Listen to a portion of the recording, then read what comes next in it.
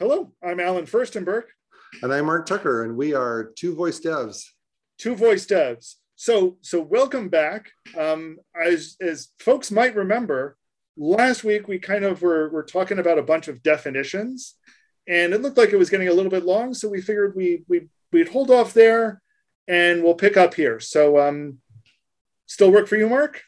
That sounds good. Let's do it. No, but you mentioned the notion of cross-platform work before.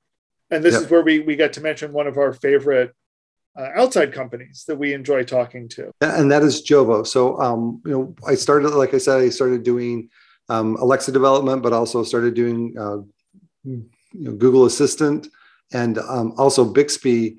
And there's a tool out there for developers. It's a framework that's built on top of kind of the basic plumbing of a request JSON in and a response JSON out. And it's called Jovo. And its idea is that you can build, a large percentage of the code the same, because it's like if the user says this, then this intent happens.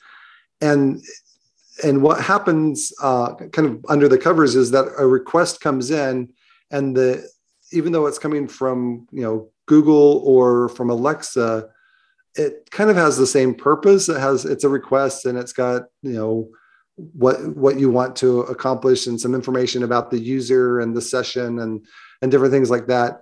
What happens is Jovo looks at that JSON and determines, this request is a Google request coming in, or this request is an Alexa request coming in. And it will kind of do the translation and then, call a handler for the launch action or the launch intent, or for the, tell me a joke intent, or whatever it is. And so a lot of the work that you would have to do, I guess you don't have to write two different, one skill and one action. You can write one chunk of code. And in a lot of cases, it's going to be the exact same code for both. Now, if you've got something very specific, like, I want to show something on the screen, that technology is going to be different on Google versus on Alexa. And so you can say, is this an Alexa request? Yes, then I want this response to do this, or I want it to behave a little bit differently. And there's definitely differences. So it's not like 100%, I guess for a very simple skill or action, it might be 100% of the logic is the same across both.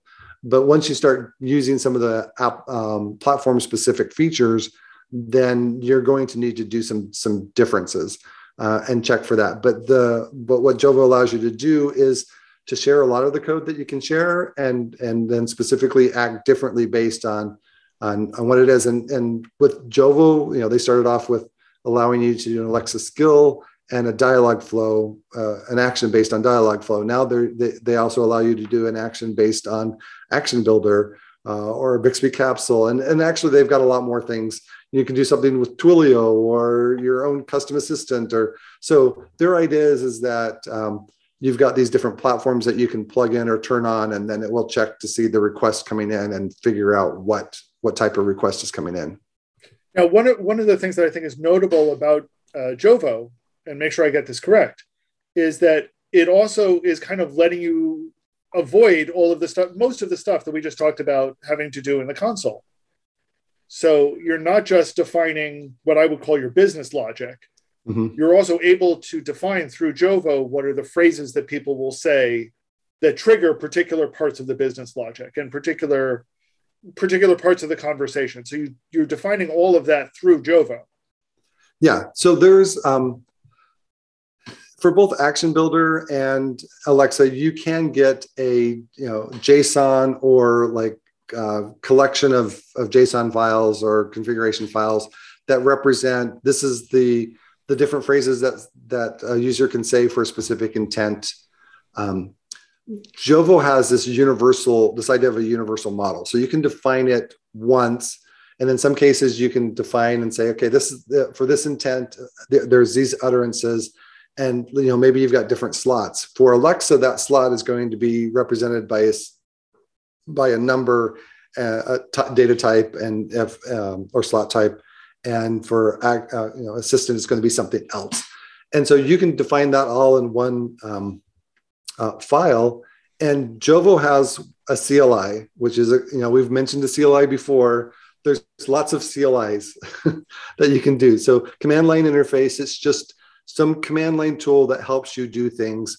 And in the case of Jovo, you can do a Jovo build CLI command, and it takes that universal model and converts it into what you would need for each of the different platforms. And then you could do a Jovo deploy, and it would push those changes up to Alexa Developer Console or the actions, on Google Console, or and some cases even deploy your Lambda to AWS or whatever you're doing, and allow you to deploy your system. And and I think I make that distinction as important because one of the other cross-platform tools that we talk about frequently is a library that I've written called Multivocal, and it focuses on a much smaller part of that. It just focuses on, if you're writing a webhook, what are ways to make that webhook development easier on you?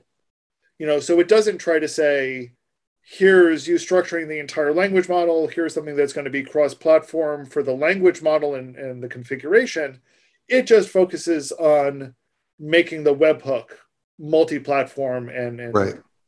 handling your business logic side of it in what I think is a relatively good way to handle the business logic side of it. So let's take a step back.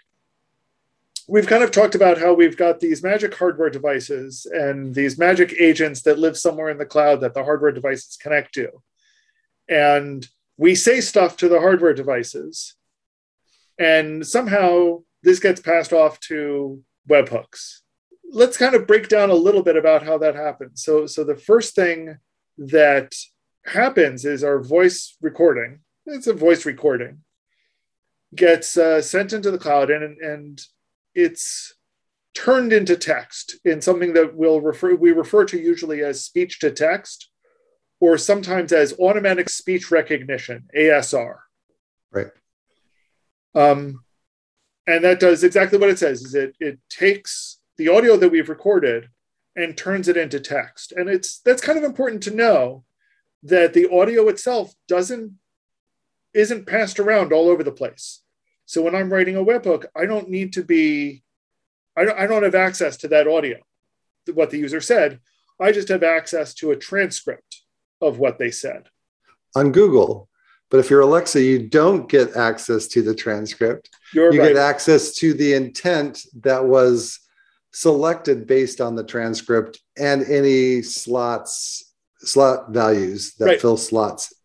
So we've used this term a lot and we haven't defined it yet. What is an intent? How would you define intent? An intent in the end is what the user wanted to happen. They can say multiple things, like tell me a joke, tell me a pun, share something funny. There could be lots of different ways to say it, but in the end, they want a joke. Right. I like to think of it as this is what the user intends to do or intends to express. And one of the things that I always like to emphasize is that an intent doesn't represent what you do with it.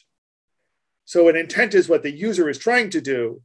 What your webhook does or how you reply is different.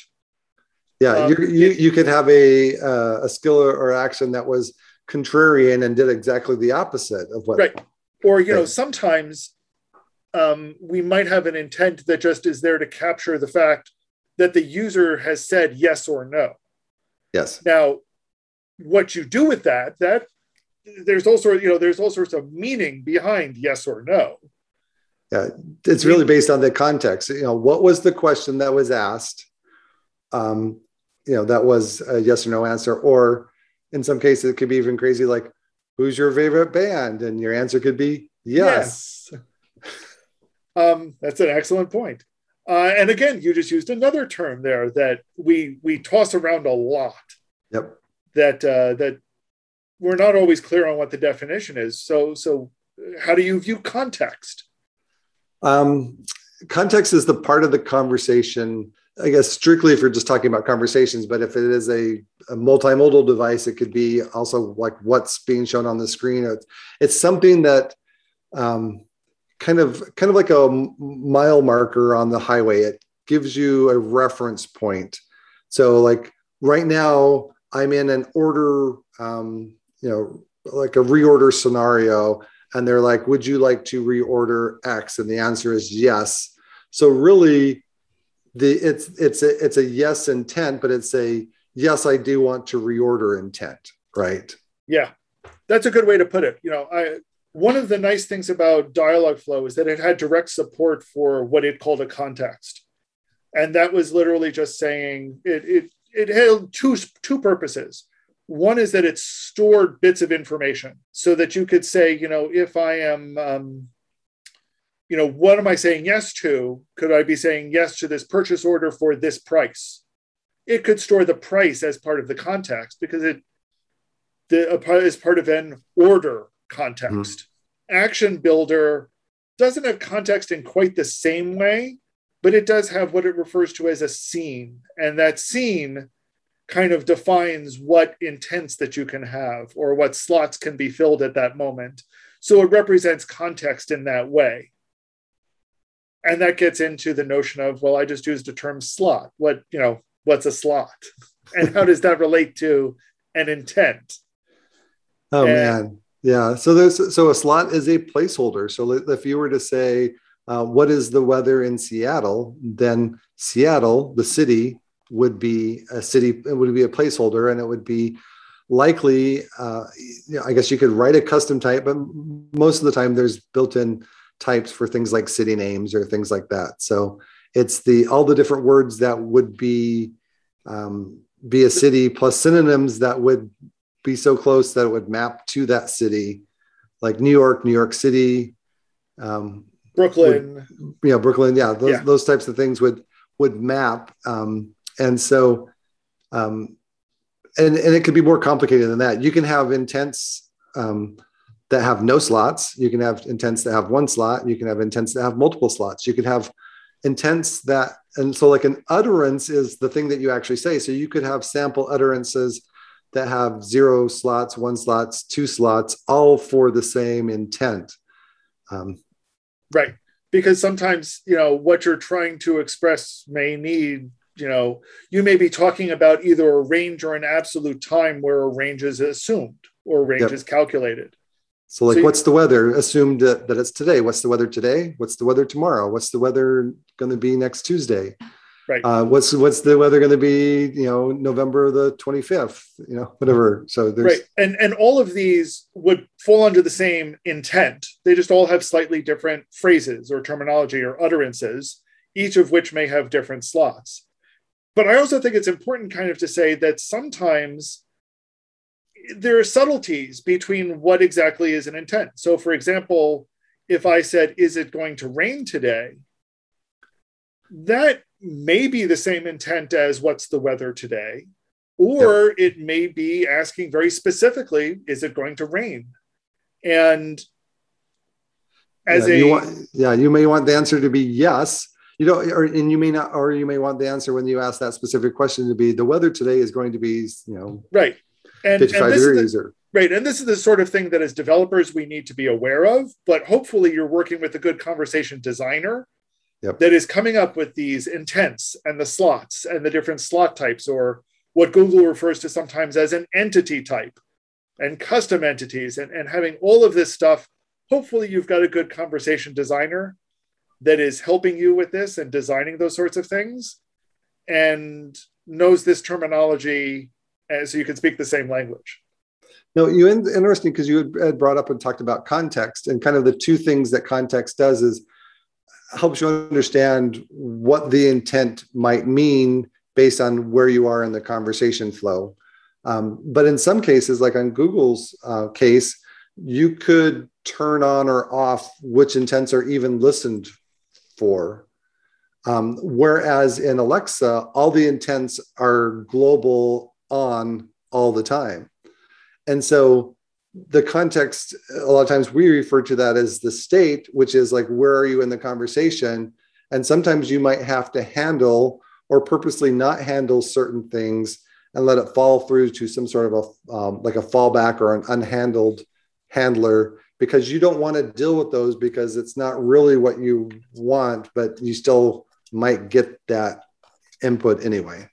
Right. And in some of those, so in cases like that, one of the things that Action Builder and Dialogflow kind of take care of for us is if it can't figure out a matching intent at that particular time, it will trigger either something that it calls a fallback intent, i.e., what should happen? What do I tell you as a developer if I can't figure out what this is supposed to be? Or what we'll sometimes refer to as a no match intent or no match trigger or something, which is kind of what its name implies. Nothing matched. I don't know what the user is trying to say here. I give up. You figure it out. Yeah. Or, And the fun way to test this when you're doing a skill or action is just say something crazy like Bazinga pizza or something like that and just see what happens. That's great, except that works poorly now on the Google side, because on the Google side, under certain circumstances, if it would be a no match for your action, and Google says, oh, wait, I know how to handle that, it'll go and handle it. So if you said, if you were trying to, if you're doing a weather app and you want to test it and you say pizza, it'll think, oh, well, I guess you want to find pizza, and it'll tell you where the local pizza store is, which is frustrating as a developer, but it makes sense from a user's point of view. Yeah, the user's asking about pizza now, so right. let's go do what they want. You can't handle pizza, so this is this has been a long conversation. So let's kind of rush through a couple of specific technologies that we're seeing more and more about, and that you'll hear us referring to. So I think one of the big ones that people ask about, they'll be talking about in-skill purchases. And that's kind of what its name suggests, is how do we do commerce inside a skill or an action? And even on the action side, we'll refer to them as in-skill purchases or ISPs.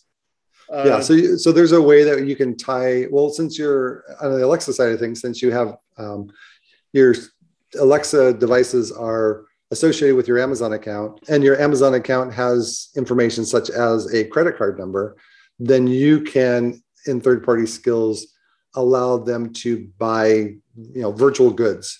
It could be a subscription. It could be an item that you use one time. It could be a pack of hints or something like that. And you can go through and basically your skill code gets temporarily passed off to Alexa, in this case, the kind of the 1P experience to do the transaction and get the approval. And you don't even have to talk about what your credit card number is. It just gets billed. And then it comes back into your skill experience, and you can then immediately use that power up that you just purchased or something. And Google has similar things under various different names. And we talked about all of this stuff back at episodes 45 and 46. So we spent a lot of time on this one. Feel free to go back and look at that. I guess a related one is what I think both platforms refer to as account linking. And this is just making it so that if you have a service that has your own set of accounts, well, how do you connect your accounts to the user trying to use it through a skill or an action, your skill and action? Right. And account linking is the way to do that. And there's a lot to that one. That definitely, I don't know, have we ever done a show on account linking? I feel like we must have. I think so. We'll have to go back and look now. Yeah. We'll have to link to that in the show notes. But those are two really, really, really big technologies that people are almost always talking about. I think the next one is, smart speakers are great. Both of us love voice in and voice out, but these days there's a lot of talk about visuals. Multimodal. And there's a lot going on in the multimodal world. So what do we have in the multimodal world on Alexa? And what did we have? Yeah, so we've got adding a screen to it. So that could be the original Echo or Echo 2 and Echo Spot, Echo Show 5, Echo Show 10, 15, 20. No, I don't. It's just there's just a lot of things. And so what you need to do now is still have a very solid voice first experience, but then you might want to show visuals, and it might be different if it's a game. like a quiz game versus if it's more of an interactive like board game or simulator.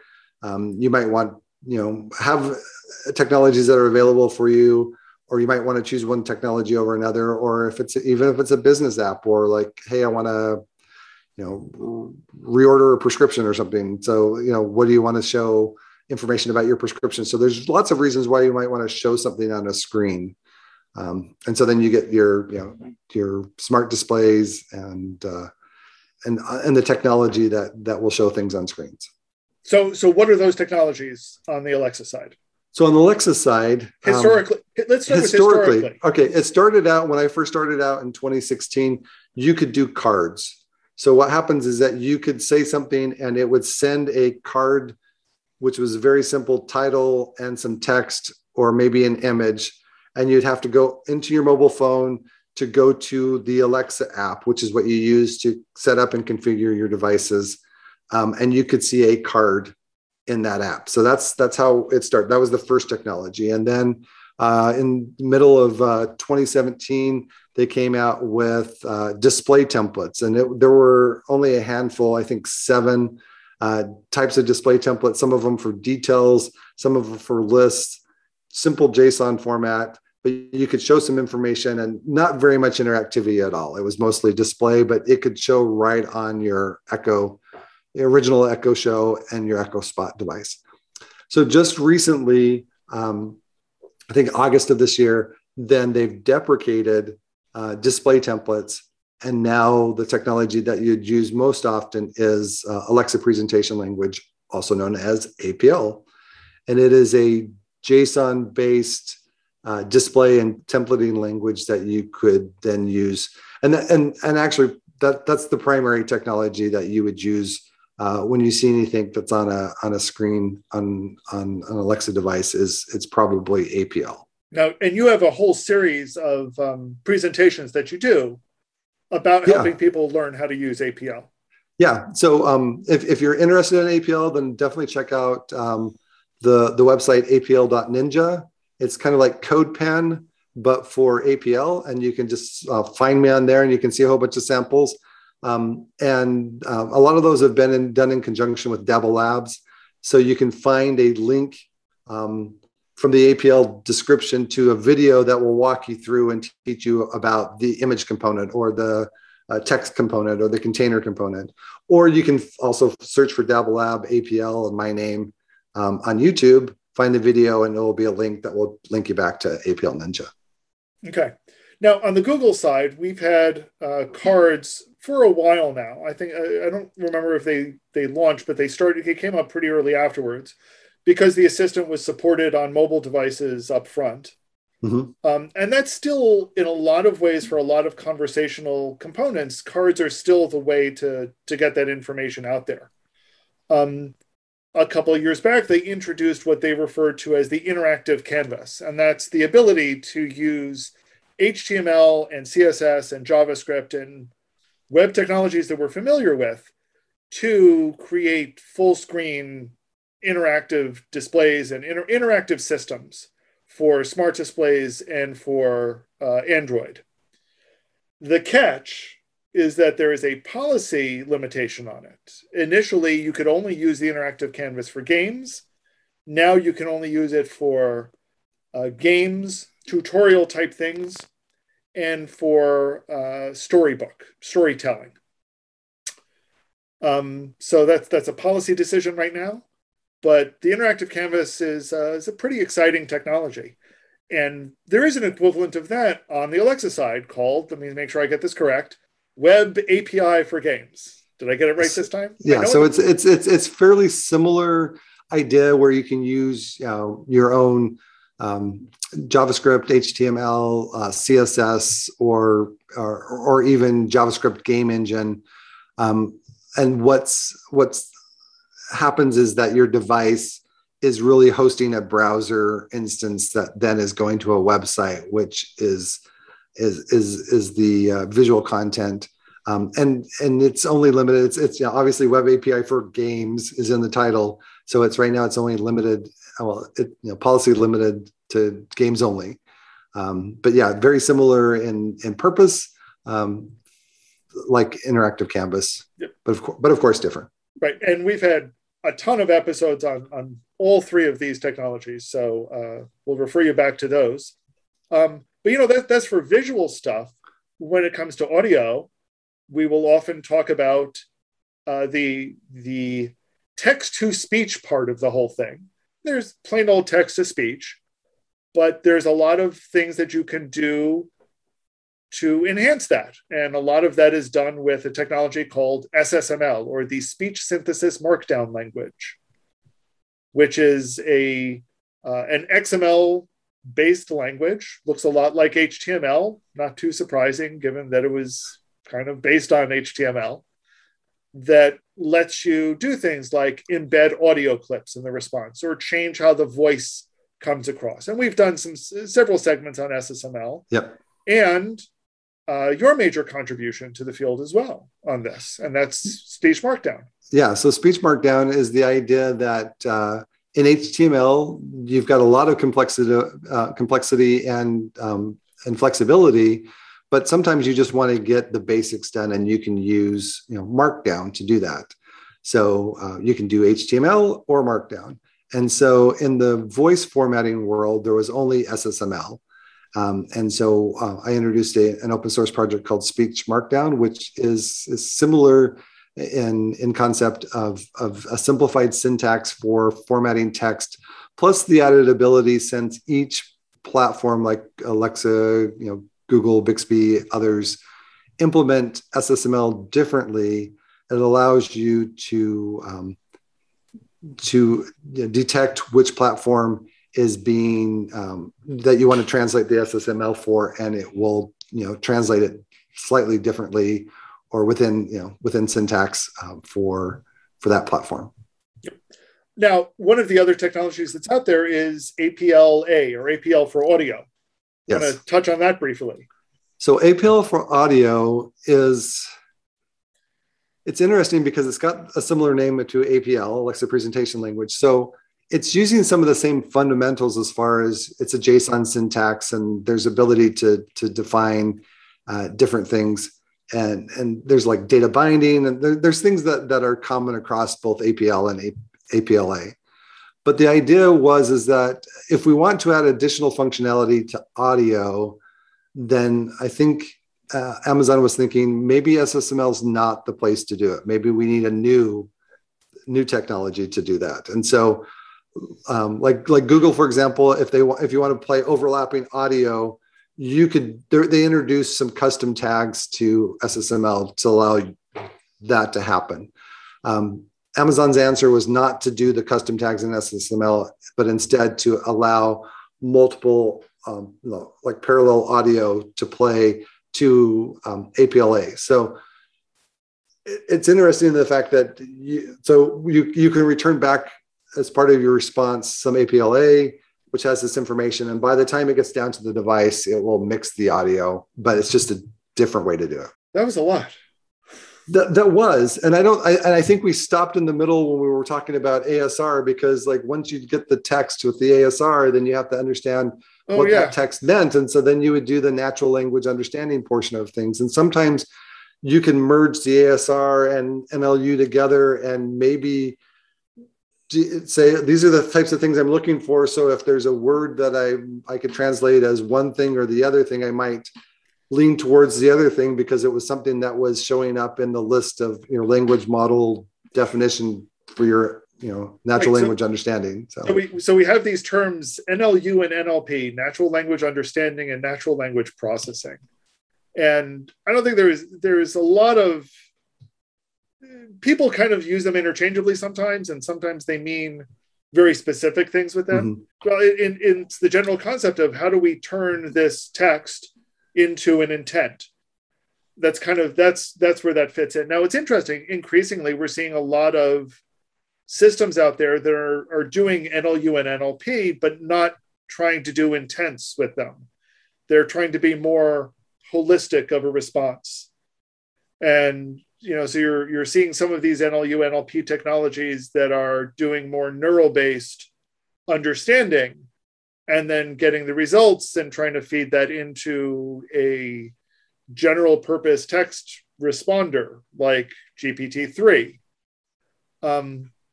That's all still kind of leading edge stuff. I don't think you're seeing people trying to do it. I don't think you're seeing a lot of success yet. Yeah, it's a lot of experimentation at this point. So, okay, I think that's really all of the words that we had written down, at least for now. I'm sure we've forgotten at least a dozen. Yeah, but hopefully this kind of brain dump of sorts with all this terminology, maybe us talking about it and maybe putting them together will help at least clarify some different things for you, or help you understand what questions you want to ask or search for. Right, and I was going to, knowing what to ask for is at least the first major step. Yep. And if you do have questions, if you do have concerns, you can find us on Twitter, you can find us on LinkedIn, or leave comments in the section below here on YouTube. We are more than happy to help you, to answer your questions, and maybe we'll bring them up again in a future episode of Two Voice Devs.